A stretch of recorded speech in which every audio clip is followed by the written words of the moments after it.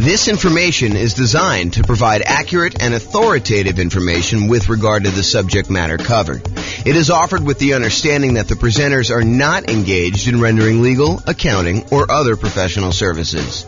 If legal advice or other expert advice is required, the services of a competent professional should be sought. Welcome to the Asheville Real Estate Investing and Real Estate Financial Planning Podcast. Learn all about investing in real estate in Asheville, North Carolina, with a combination of real estate financial planning and modeling with numbers specific to Asheville, plus syndicated, more generalized recordings of live and pre-recorded real estate investing classes, not all of them specific to Asheville. Be sure to stay tuned after the podcast for a message from our sponsors. Well, hello and welcome, everyone. I am James Orr, and today we've got a very special class. It is the impact of rapidly rising interest rates on real estate investors. It's going to be a new format for us. I'm trying a little shorter episodes to see how that goes. So hopefully you like the new format. So here's the backstory. I'm recording this in October of 2022, and what we're seeing right now is unprecedented rising interest rates. So I've got this really cool new infographic that Visual Capitalist put out, and I'm going to go over that. And then I'm going to talk about how the rising interest rates impacts real estate investors. I covered this idea before in the Real Estate Investor Shocks class way back in August. It was one of the reasons that class exists. Had a client who was under contract to buy a new construction property. And while they were under contract to buy the new construction property, interest rates rose considerably. And it really changed how that property looked for them because they were unable to lock it in. Usually when you're buying new construction, it's harder to lock in interest rate unless you do some type of extended lock period, or the builder's got some type of extended lock period or some pre-established rate. But if you're trying to do it with a traditional mortgage broker, a lot of times it's more expensive to lock more than 60 days in advance. So they were floating their rate thinking, rates, might go back down a little bit, but between while they're having the house built and when they're actually going to close. And just the opposite happened. Rates jumped up very significantly while they were under contract to buy the property, almost to the point where they did not want to buy. And so I did a whole class on that type of shock and a lot of other shocks. And that's the Real Estate Investor Shocks class. That was back in August. You can go find that on the podcast. So we've seen interest rates going up at a rate that is unprecedented, and I'll show you some graphics about that here in a second. And one of the things that the question is does this impact real estate investors, and how does it impact them? And so we're going to start a conversation about that. I think this is much more than a single episode topic. I think that we're going to talk about what happens to real estate investors as interest rates rise as part of a theme moving forward. And so there'll be a bunch of other kind of classes and modeling and discussions on that topic, but this is kind of just us getting started. So, all right. So the chart that I have from Visual Capitalist goes over what's called the federal funds rates. It's basically what the banks use in order to loan money to each other overnight. So it's not mortgage interest rates that we're showing specifically, although the federal funds rates is very closely related in many ways to what a mortgage interest rate would be. It's not the exact same number, but if the federal funds rates go up, then it tends to increase mortgage interest rates as well. And if the federal funds rates go down, then that tends to impact mortgage interest rates too. And so what the Fed does, it actually it sets these rates, which is what banks charge each other to loan money overnight. And therefore, that impacts what the actual mortgage rates. So the Fed is actually impacting mortgage rates, but indirectly. So let's take a look at what the numbers are. So this is a zoomed in version of the Visual Capitalist new image that we have here. So you can kind of see what's going on, but I'll go over it. I'll tell you what's happening here. So this is 35 years of interest rate hikes. It kind of gives you a view of what happened over the last 35 years as far as the change in the effective federal funds rate put out by the Fed and how they changed. And so what they did is they picked the last, 1, 2, 3, 4, 5, 6. They picked the last 6 times that the Fed raised rates very aggressively. And they wanted to show you, this is over the last 35 years, and they wanted to show you how quickly they did it.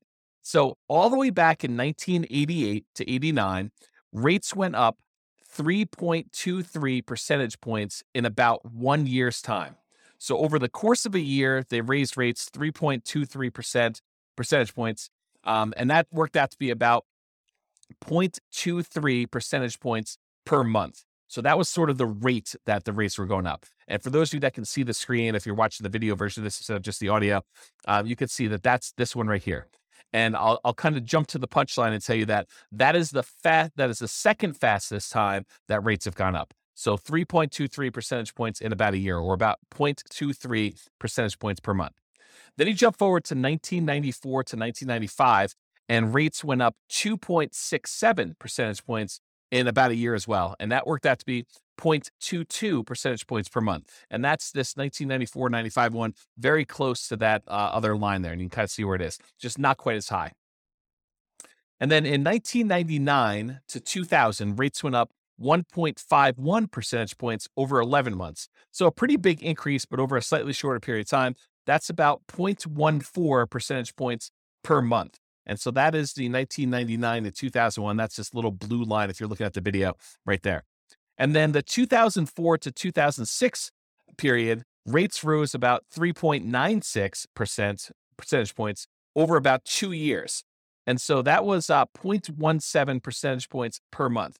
And that one is right here, 2004, 2006. So that's the largest increase we have on this particular chart, but it was over a longer period of time. So the steepness of it, the rate of change of it, is not quite as dramatic. And so that's right here, that one.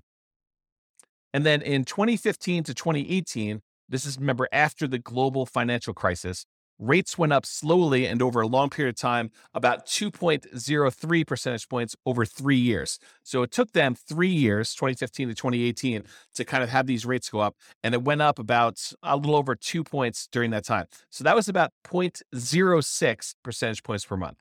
Now, we're in 2022, and over the last 6 months, we've seen an increase in rates of 2.36 percentage points.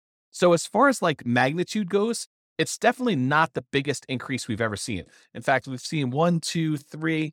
We've seen 3 other periods in the last 35 years of history where rates have gone up more than this. Okay, so it's not just a order of magnitude problem that we're seeing that. But what we are seeing is the time period, the amount of time it took to increase that much is a new record. It's faster than any other time in history. And so we saw a 2.36 percentage point increase in 2022 over 6 months, which is 0.4 percentage points per month. So what I did is I took the kind of rate, how many percentage points it was going up per month, and I plotted them on a separate chart just so you could see the order of magnitude. So 1988 to 89, it was 0.23. 1994 to 95, it was 0.22, just a little smaller than the 1981 one. 1999 to 2000, that was 0.14. 2004 to 2006, that was sort of like before the financial crisis, that was 0.17. And then in 2015 to 2018, it was 0.06. And these numbers, again, are the percentage points change per month during these massive increases. So it had to be a massive increase. And then we figured out how long that increase took to happen from its kind of trough to peak. And then we look at how, what the rate of change is per month to find out like how severe it is. And then if you look at 2022, it's 0.4. So it's almost, not quite, but it's almost twice as much as the next 2 highest ones, 0.23 and 0.22. We're talking about 0.4. So what's been dramatic about this particular period of time is how quickly the rates have gone up. And it's not that the rates, it's not that we're seeing the highest change in rates. That happened elsewhere. That was not our current time so far. And we may see an increase in rates from here, but it is the fastest we've seen this amount of change. And so we'll have to see kind of what happens. In that class, when I did the real estate investor shocks, I did talk about just having some historical perspective. I think there's a tendency, this is my hypothesis, right? I don't pretend to know everything, but this is my hypothesis about what I think is happening with people. I think a lot of people have short memories about what has happened in the past. We get used to this idea that mortgage interest rates are at, 3%, 3.5%, 2.5%, whatever it is that you were able to get in the last, 3 or 4 or 5 years. When we've seen, this is a chart showing historical interest rates, it's like over here down in this really low section. So whatever you were able to get for that. And I think what happens is people think, that's normal. I should be able to get a 3% mortgage or a 4% mortgage or, maybe even a 5% mortgage. That seems like a reasonable number. But what I think some people, I would even argue maybe most people don't realize that historically that's really low. Like if you see these numbers here, like the 2-3%, that's exceptionally low, going all the way back to when this is the Federal Reserve. Freddie Mac source is the website that was from the Fred. I think it's the St. Louis Federal Reserve. But anyway, it shows the sources from Freddie Mac data. It goes all the way back to, this looks like maybe 1970, 71, sometime around there. But 1971, it was 7.5%. And this is actually mortgage interest rates now, not the federal funds rate. But back in 1971 or so, interest rates were 7.5, higher than they are today. And from there, 1971 through probably whatever this is, mid 80s or so, interest rates actually went up largely to the high of almost, 18, 19%, whatever that number actually is. That's definitely over 17.5, it's probably over 18.5. So interest rates went up pretty significantly during that period. And then from there, they've been on a jagged, not consistently down, but overall downward trend to when we were bottoming out, sort of like during the pandemic, where we had these really, really low interest rates. So it went from, 18 and change probably all the way down to these lows over here, which is probably, just over 2.5, somewhere around there for the very low. But now we're back up, I'm recording this in early October, 2022. We're back up to, probably pushing 7% or so as the interest rate. Lower than what we were in the early 70s, but definitely a lot lower than we were in the 80s. But, we're kind of used to this shorter period of time. Our memories are kind of like short-term memories are kind of are triggering off of, we have it so bad now because, 5 years ago, interest rates were amazing. There were these really low ones and now they're much higher. So we've seen the highest rates we had probably since, I don't know if I kind of use my mouse to go over here. I don't know, since probably the early 2000s, 2007, 2000, probably in there. It's probably about where we were. And then before then, it was probably back to, early 2000s, 2001 or so that we saw the rates where they are. So I guess what I'm trying to point out is real estate investors, I think people in general, but also real estate investors, they have these shorter perspectives on what they're kind of like used to seeing. Maybe it's like a recency bias if I kind of understand those biases correctly, which I'm not an expert on. But the idea is that we tend to think about things that have happened in the past and we think that that's normal. Well, maybe it's not normal. And so as part of the discussion moving forward with this is I want to discuss the impact of these rising mortgage interest rates. And then maybe some really early on ideas. So we have a lot to cover, and I'm not going to cover it all today, but a lot to cover on this idea of like what we should be doing and how we should think about and what it looks like when these different types of things happens, like rising interest rates or property values going down or more or rents going down or maintenance on property getting out of hand or, all of these sort of like unknown things, inflation. I mean, we've got a lot of these things happening at the same time right now, but overall, when you're thinking about making real estate investments and buying properties and rental properties and all those different things, these all have an impact. So let's talk today, just kind of narrow it back down, the impact of rising mortgage interest rates. So the impact of rising mortgage interest rates, especially after significant price increases, because we're kind of coming off of a really hot real estate market in general, where a lot of people were bidding above asking price and prices were going significantly above asking price. And, property values were increasing very rapidly. So when we see these mortgage interest rates rising, and now we already had property prices that are up much higher than they were, 2, 3, 4, 5 years ago.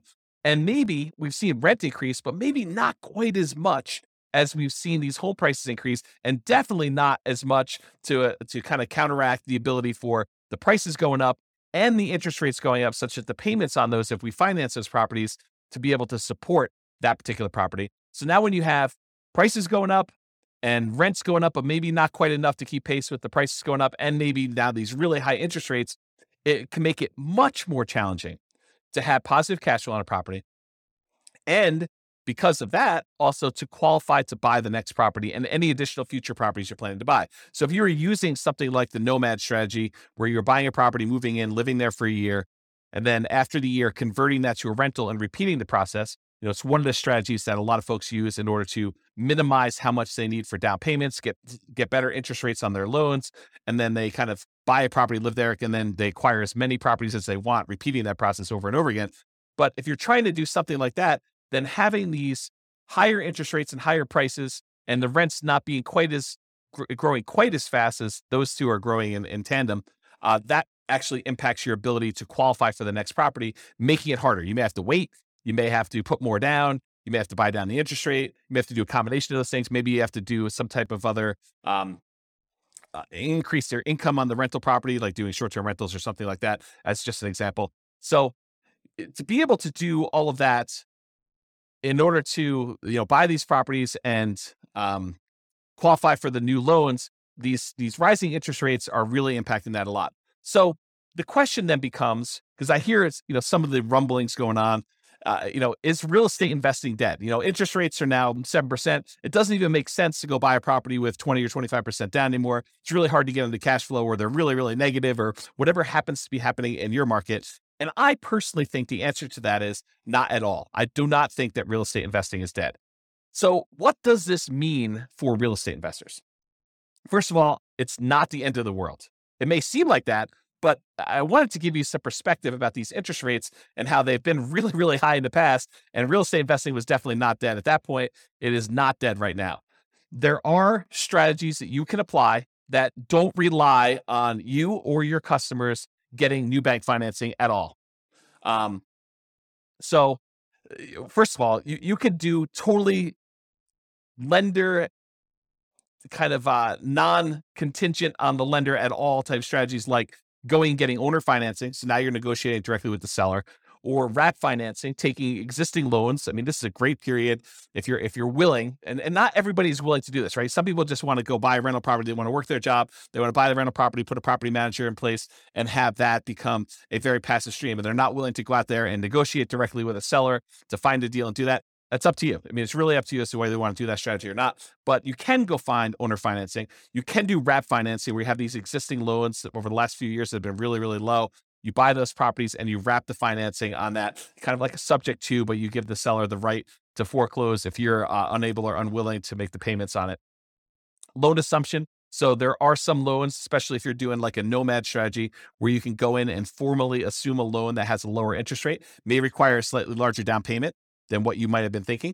But that's definitely a strategy where now you can take over a really good interest rate loan on a property that is, 3%, 3.5%, 2%, things like that.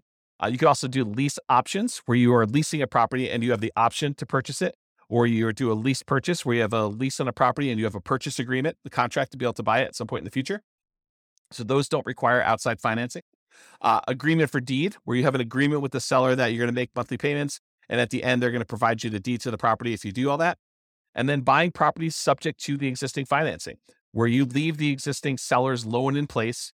The seller deeds you the property, so you are now the owner of the property, and you start making payments on an underlying loan, as an example. So those are strategies that do not rely on you or your customers specifically getting new bank financing. Now, a lot of these strategies do rely on your customers eventually getting loans and cashing you out. For example, a very common lease type strategy is you do a lease option, you acquire property on a lease option or subject to, or wrap financing, and then you immediately offer it to a tenant buyer with a lease and an option to buy it from you.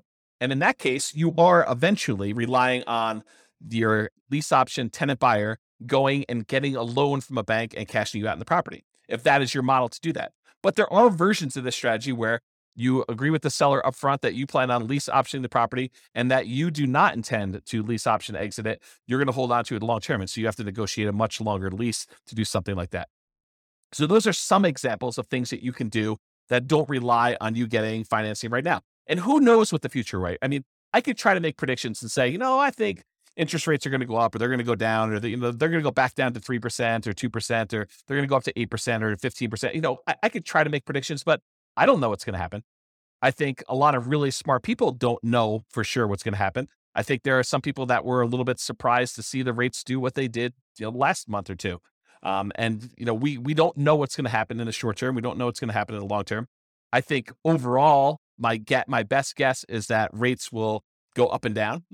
No, not to be not to kind of be dodgy here, but I think we'll see rates increase. We'll also see rates kind of come back down, and so you have cycles going through where rates are getting better, rates are getting worse.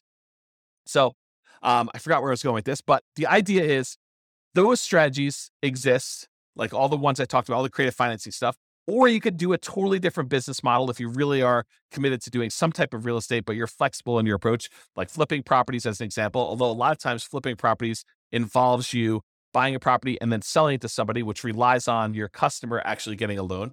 You could wholesale properties. Again, in most cases, it's relying on somebody else getting a loan to do it, unless they're buying cash.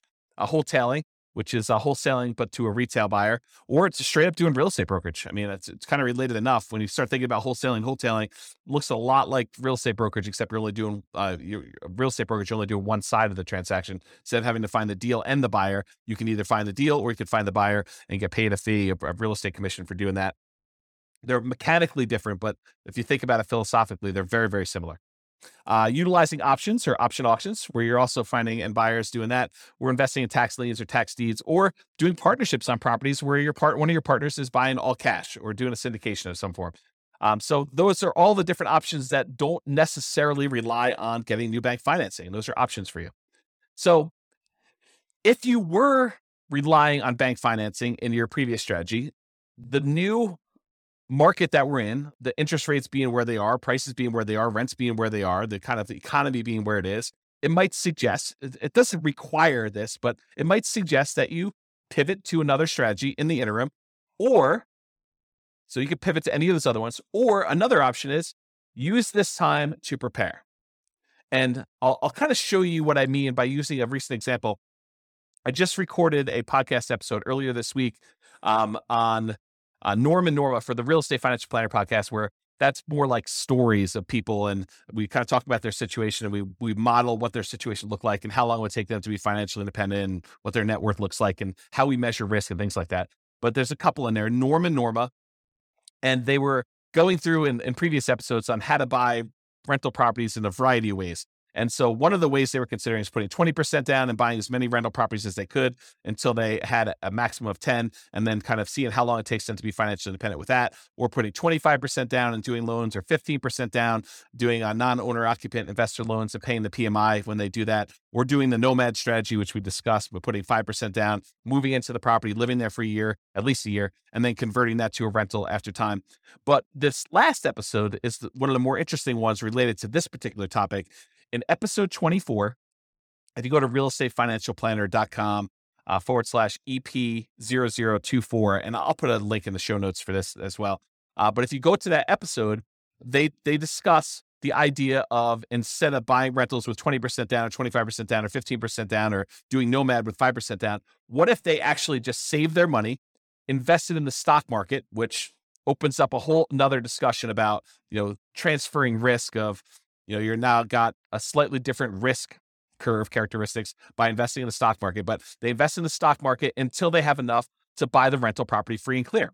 They're going to pay all cash for the property. They're not going to get a loan at all. Well, what's interesting about buying a property for all cash when you're in a really high interest rate scenario?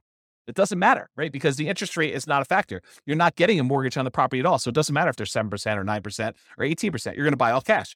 And so the model for them is, they're going to take all the money that they were normally saving, that they were going to use to put 20% down or 25% down or 15% down. And instead of buying a rental property at that point, they just keep using that money, invest in the stock market until they get enough where they have 100% down, until they're buying a property free and clear. And yes, it takes much longer for them to get to the point where they're able to do that. But the interesting thing that happens is, it doesn't take a lot more. It doesn't take a crazy amount of time in addition to do this free and clear model versus doing the traditional rental model. As an example, and this is a very specific example of their situation, their jobs, their income, the types of properties that they're buying. And, I probably will I'm going to talk about this here in a little bit, but I probably will do a version of this for every city in the different podcast cities that we're kind of doing, where we use that city's numbers to show you how this impacts in whatever city you're in, right? Like the idea is that we'll be able to do it for your city, but for their specific situation, their own savings rates, their own, kind of like income and their debt load, because we use debt to income to determine when they buy it. Although you don't do that when you're buying free and clear properties, but you do for the other loans. But all their specific situations, in that particular case, it takes them, when they're buying 20% down payment rentals, it takes them 31.17 years. So just over 31 years to be financially independent, where the income from the rentals and any other money that they have invest in the stock market using a safe withdrawal rate, but a combination of cash flow after all expenses and the money that they have in the stock market, that combined is enough to support them with their minimum income that they need for retirement. And we do adjust for inflation and do all the math right. So you can go listen to the episode to get all the details. But the short version is it's about 31 years if they put 20% down. But if they save up and they do 100% down, they buy the properties for all cash, they buy free and clear rental properties, it only takes 1 year more for them to be financially independent, which blows people's minds, because instead of them, putting 20% down, buying a rental property, and then saving up, with the extra cash flow from that one and any extra savings that they got, they buy another 20% down, then they buy another 20% down until they get as many as 10.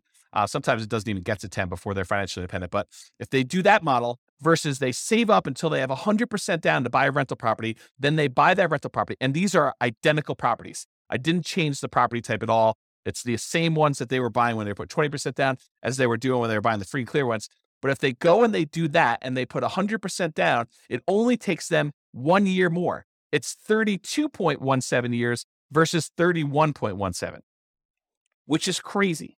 So imagine for a minute, you're getting all stressed out because interest rates are up and your investing model is harder to do. You're like, I don't know, I can't make these numbers work. I can't buy a property that's got positive cash flow.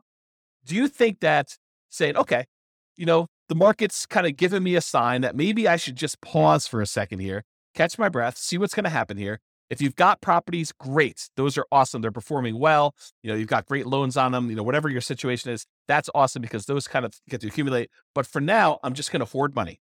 I'm just going to kind of save, put it in a pile, maybe invest in CDs or savings accounts or stock market or whatever you think is appropriate for you and for saving that money. But you kind of let that money grow, knowing that either one of two things is going to happen. Either the interest rates are going to get much better and you're going to find a deal that makes sense, or interest rates don't even have to be better. You just find a deal that makes sense for you to do. Someone offers you owner financing in the MLS or something easy that makes sense for you to invest in. Or you get to the point where you have enough money where you could buy it cash and the financing no longer matters. And if you think to yourself, I think a lot of folks would think, I have to do this. I have to go put 20% down. I have to move really, really quickly because, trying to save up for, buying the first property with free and clear, it might take me 20 years to do that. Yes, it does. It takes forever for them to save up and do 100% down. But when they do, the cash flow from that free and clear property makes up a significant amount of the amount that they need to be financially independent, such that they don't need that many properties in order to hit that number to do that minimum amount they need. So I guess what I'm saying is it takes a year longer to do the one where you're doing 20% versus buying free and clear. If they had put 25% down instead of 20%, it takes 28.5 years. So a little bit faster, whatever that is, 4 years, 3.5 years faster. How's my math? 1.5 and 1.17. So what is that? 2.7, something like that. I don't know it's hard to do math on the fly here. But basically, it's a few years faster for you to go put 25% down than it is for you to save up 20% down, which is counterintuitive for a lot of folks. They're like, oh, I think it would be better to do them faster, to buy them quicker. Nope, not in this case. So it's a little faster to do that. So that's whatever that is, 4 years faster than saving up and doing free and clear properties, but it's 4 years on the scale of 30. So it's, percentage-wise, it's maybe 10%-ish. 15%, somewhere around there. It's hard to do math on the fly, but that idea. If you put 15% down, it's actually slower. It takes you longer to get to financial independence if you put 15% down and pay PMI than if you go and you save up your money and buy your properties all cash. Craziness. So that takes 33.42 years.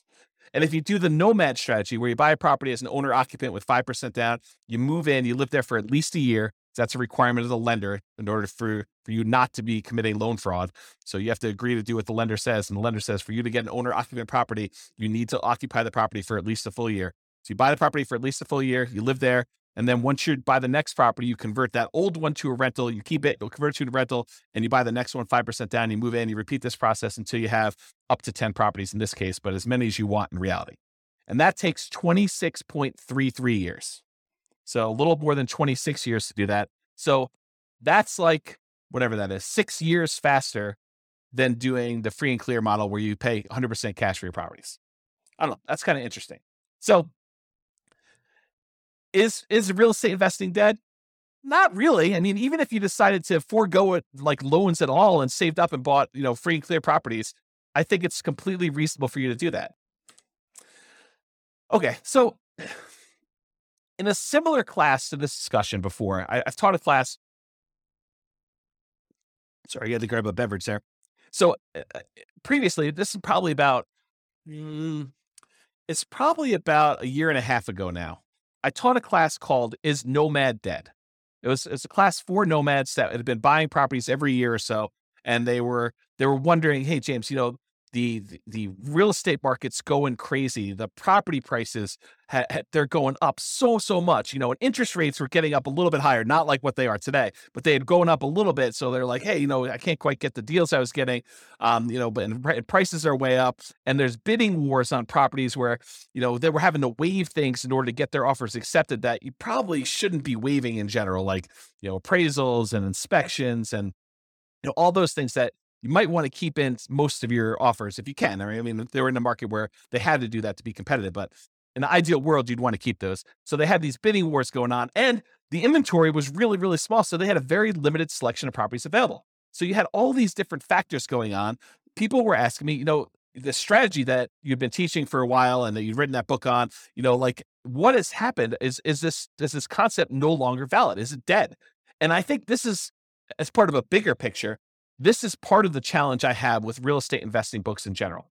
You'll go read a real estate investing book, and by the time it gets published in print, a lot of the ideas in there, they're dated, or the person is writing about a strategy that they've been doing for the last 15 years in a market that you're not in, and you're wondering, will this work today in our current interest rate and price and rent ratio kind of environment, and will it work in my market? And I think that's always been the frustrating thing, at least for me. I can only speak for myself. It's been frustrating for me to read a book and wonder, does this strategy work in my market with the current stuff I've got here? And so these people, even though a lot of them were in my market and they read the book, they're reading a book that's 5 years old, and I'm using numbers that they don't seem like they're today's market because they weren't. The prices had gone up so much, and interest rates were different, and the market dynamics were different with the bidding wars and limited selection stuff. So they were wondering, hey, is this nomad thing dead? Is this something I can even do?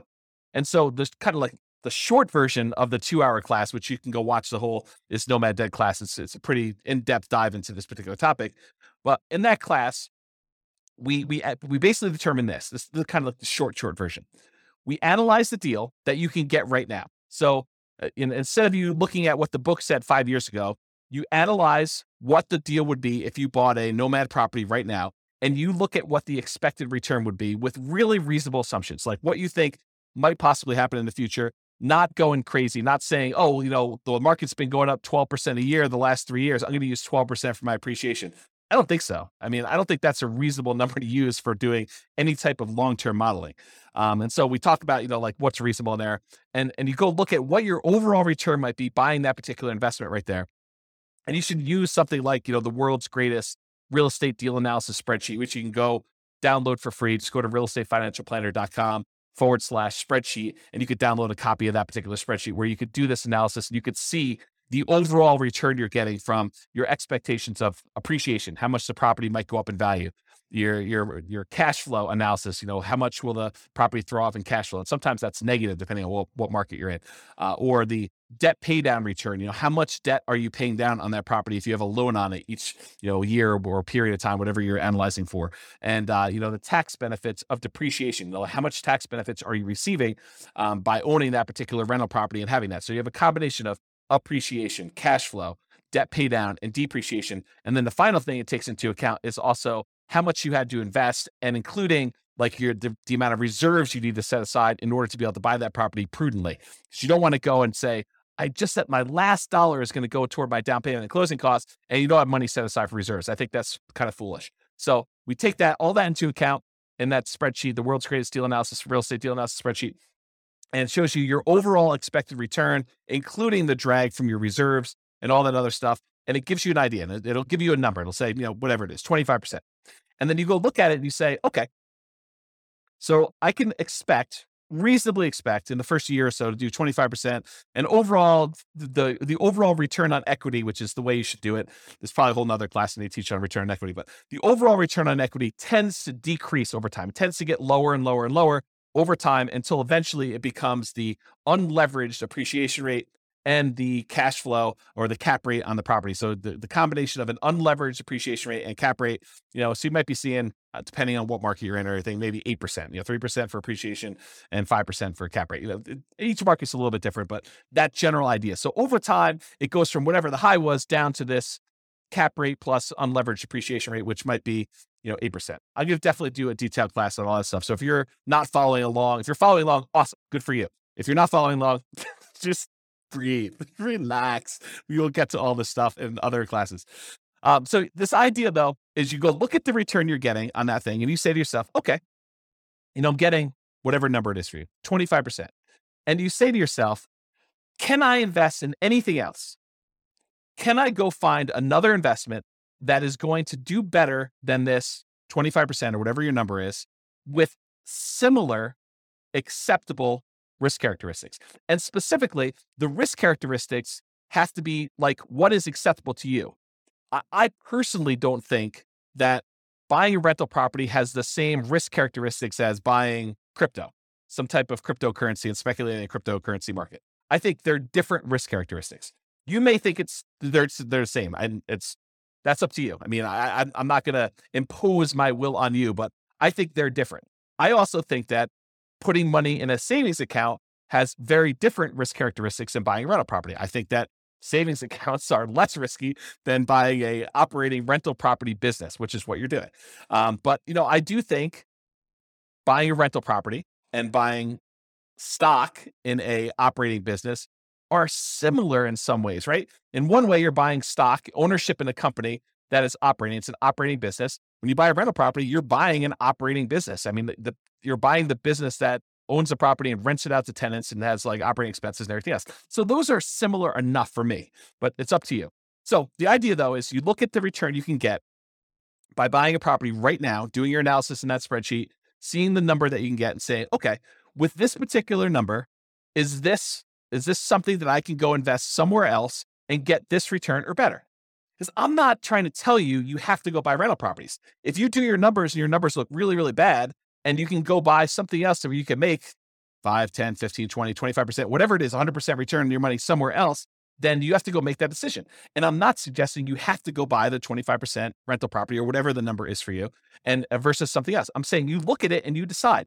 You can't go compare it to what you could have made 5 years ago. You can't go read the old Nomad book and say, oh, but James, when you were buying those properties then, you were getting 80% return on your money. Okay, I was getting 80% back then. Today, the numbers are whatever they are, 30%. Does that mean you shouldn't do it because you can't get 80% anymore? I don't think so. I look at that and I say, okay, I'm getting 30% if I do this.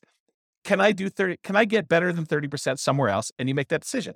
That's sort of what applies today, right? You go analyze a property, whether it's Nomad or not, you do the same thing. You go analyze a property and you ask yourself, can I do better than this somewhere else? Can I put my money to work in another investment that has similar acceptable risk characteristics to me that I can go invest in that, something else? Yeah. So, or maybe you have to change your investment strategy in order to find one that does have better than that. So instead of doing Nomad, you do fix and flips, or you do short-term rentals, or whatever it is that makes sense for you. And because the market has changed, sometimes you need to change your investing strategy or approach. For example, if you were buying deeply discounted distressed properties during the 2008 kind of like real estate crisis, that type of market doesn't exist today. It's just, that's not what the market that we're in. And it doesn't happen all the time. It's not like if you go read the book in 2010 about people that made a killing in the 2008 real estate market, and you're trying to look to implement that strategy, you're going to be pretty frustrated. It may come back, but it doesn't exist right now. And so maybe you need to change your strategy and you look at what's the best thing I could do with the resources and the opportunities I have right now. And I'll add one other thing. So in that class, I kind of went over this framework of do the analysis, look at your deal and decide, can I beat this? Can I do better investing in something else? And you decide to do that. But now I'll say another option, which I don't think I mentioned in there. I haven't listened to that class in a while, but I'll add one additional thing, and that is you can wait. And I think the confidence in waiting comes from that last slide where I showed you it doesn't take that much longer if you decide to go to the free and clear model and forego all this financing altogether. There are some strategies that are much faster than that, but if you're thinking I'm going to do 20% down versus I'm going to do this free and clear model, I think even if you had to wait 20 years to build up enough down payment to buy a property free and clear, which I don't think it's going to be that long, but I think it's prudent for you to wait on the sideline. I don't think it's unreasonable for you to say, I'm just going to hold my money. Maybe I want it in the stock market. Maybe I don't. Maybe I want it in crypto. Maybe I don't. Maybe I want it in savings. Maybe I don't. Maybe I want it in something else. Whatever you decide to hold your money in, but you can hold it and just accumulate money with savings, keep whatever investments you have, if that makes sense for you, and you can decide to wait for that. So that's what I'll say about that for now. Okay. So I think I hinted at this earlier, and it's kind of come up a couple times for me, but my favorite part of real estate investing books and kind of like podcasts or whatever else, audios about things is kind of the analysis part. Hearing about someone say, I bought this property, then I bought this property, then I bought this property. And, it took me X amount of time in order to accumulate enough where I was financially independent. And like that part of the book or that part of the story, or like hearing, a property that I own, kind of increase in value, and it finally went to this, and my cash flow on it is this. Like those are the exciting, juicy parts for me personally.